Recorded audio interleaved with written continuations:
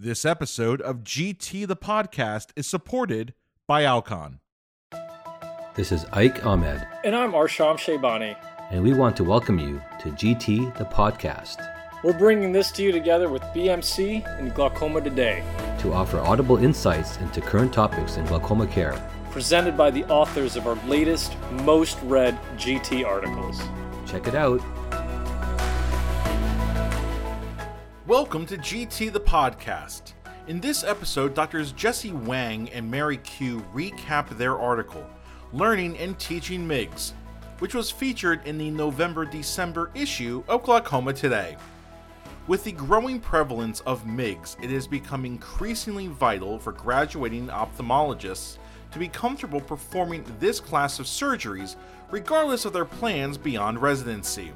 In their article, Drs. Wang and Qiu each offer their perspectives as a senior resident learning MIGS and an attending surgeon teaching it respectively. Together, they cover a stepwise approach to MIGS training that allows trainees to become more proficient in the fundamentals by the end of residency. Here's Dr. Qiu.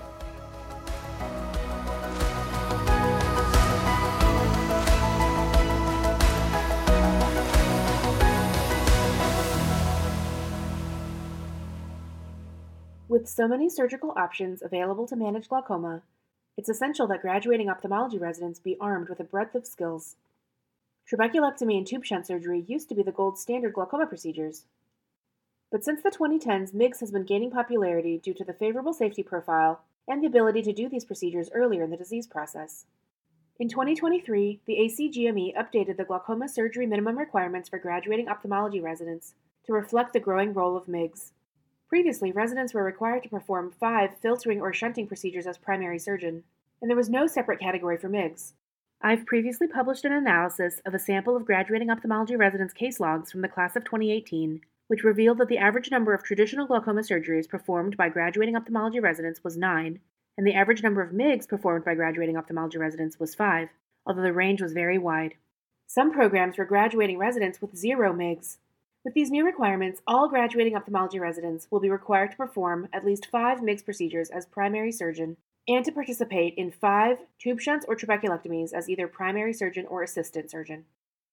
This podcast discusses MIGS training from the perspective of ophthalmology chief resident Jessie Wang and academic glaucoma specialist and resident educator Mary Qiu. That's me. From a resident standpoint, learning MIGS is an exciting and initially challenging task. To perform this class of surgeries, one must first gain a view into the anterior chamber angle. The structures in the angle are not visible on routine examination and instead require a mirrored gonioscopy lens. Thus, the first step to learning MIGS is knowing how to perform an adequate gonioscopic examination in clinic to precisely identify the microscopic structures in the angle. The angle is a 3D structure. I have therefore found it helpful to be dynamic with a gonioprism and the slit lamp's joystick, not pushing too hard on the cornea with the prism, which can cause corneal striae and then obstruct the examiner's view, ensuring that the patient is comfortable by instilling an ample amount of topical anesthetic, cross-checking images of angle anatomy and pathology with reference sources so as to know what looks normal versus abnormal, and, of course, allowing for a lot of practice. Once the resident masters gonioscopy, the next step is to become familiar with the available MIGS devices on the market and how best to select and utilize each one. UChicago's Department of Ophthalmology employs a model of graduated independence when it comes to operating. Initially, residents are responsible only for operating with one hand, making the incision in the trabecular meshwork and controlling the foot pedals for the operating microscope, while the attending holds the gonioprism. Once we become comfortable with that process, we progress to operating independently with both hands. The non-dominant hand holds the gonioprism, and the dominant hand operates as described earlier.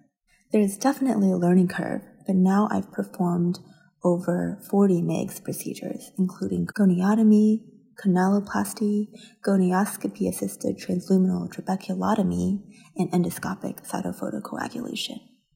I feel much more confident in the basic skill set I've acquired for working in the angle.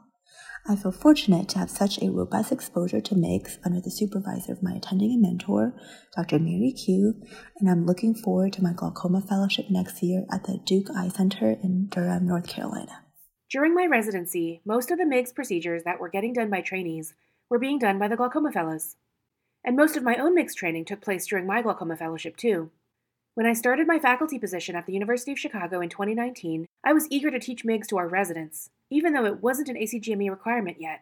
MIGS is being increasingly performed by comprehensive ophthalmologists and glaucoma specialists alike, so it's important that all graduating residents have a basic familiarity with these procedures, even if they don't go on to pursue a glaucoma fellowship. I started by teaching the PGY4 residents, while advocating for transitioning the glaucoma rotation to be a PGY3 rotation. I hoped that junior residents could start learning MIGS sooner, and that the earlier hands-on experience could help them decide whether to pursue a glaucoma fellowship, a different fellowship, or enter directly into comprehensive practice. Nowadays, PGY3 residents at the University of Chicago spend 4 months with me on their glaucoma rotation. I've developed a stepwise approach to teaching MIGS, where the trainee initially only does the one critical step, and once they become comfortable with this critical step, then we introduce the other components in a stepwise fashion. This strategy allows the resident to focus on mastering one physical task at a time, while only moving one hand at a time, which enhances the safety of learning a new procedure.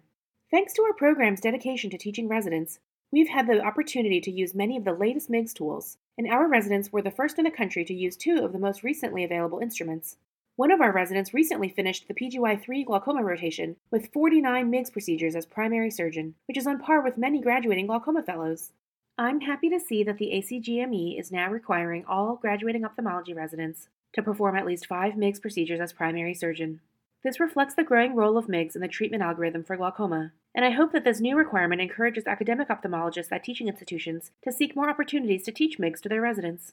Developing the MIGS curriculum for the University of Chicago residents has been one of the highlights of my career so far, and each year I'm so proud to be sending our well-trained residents off to fellowship or comprehensive practice.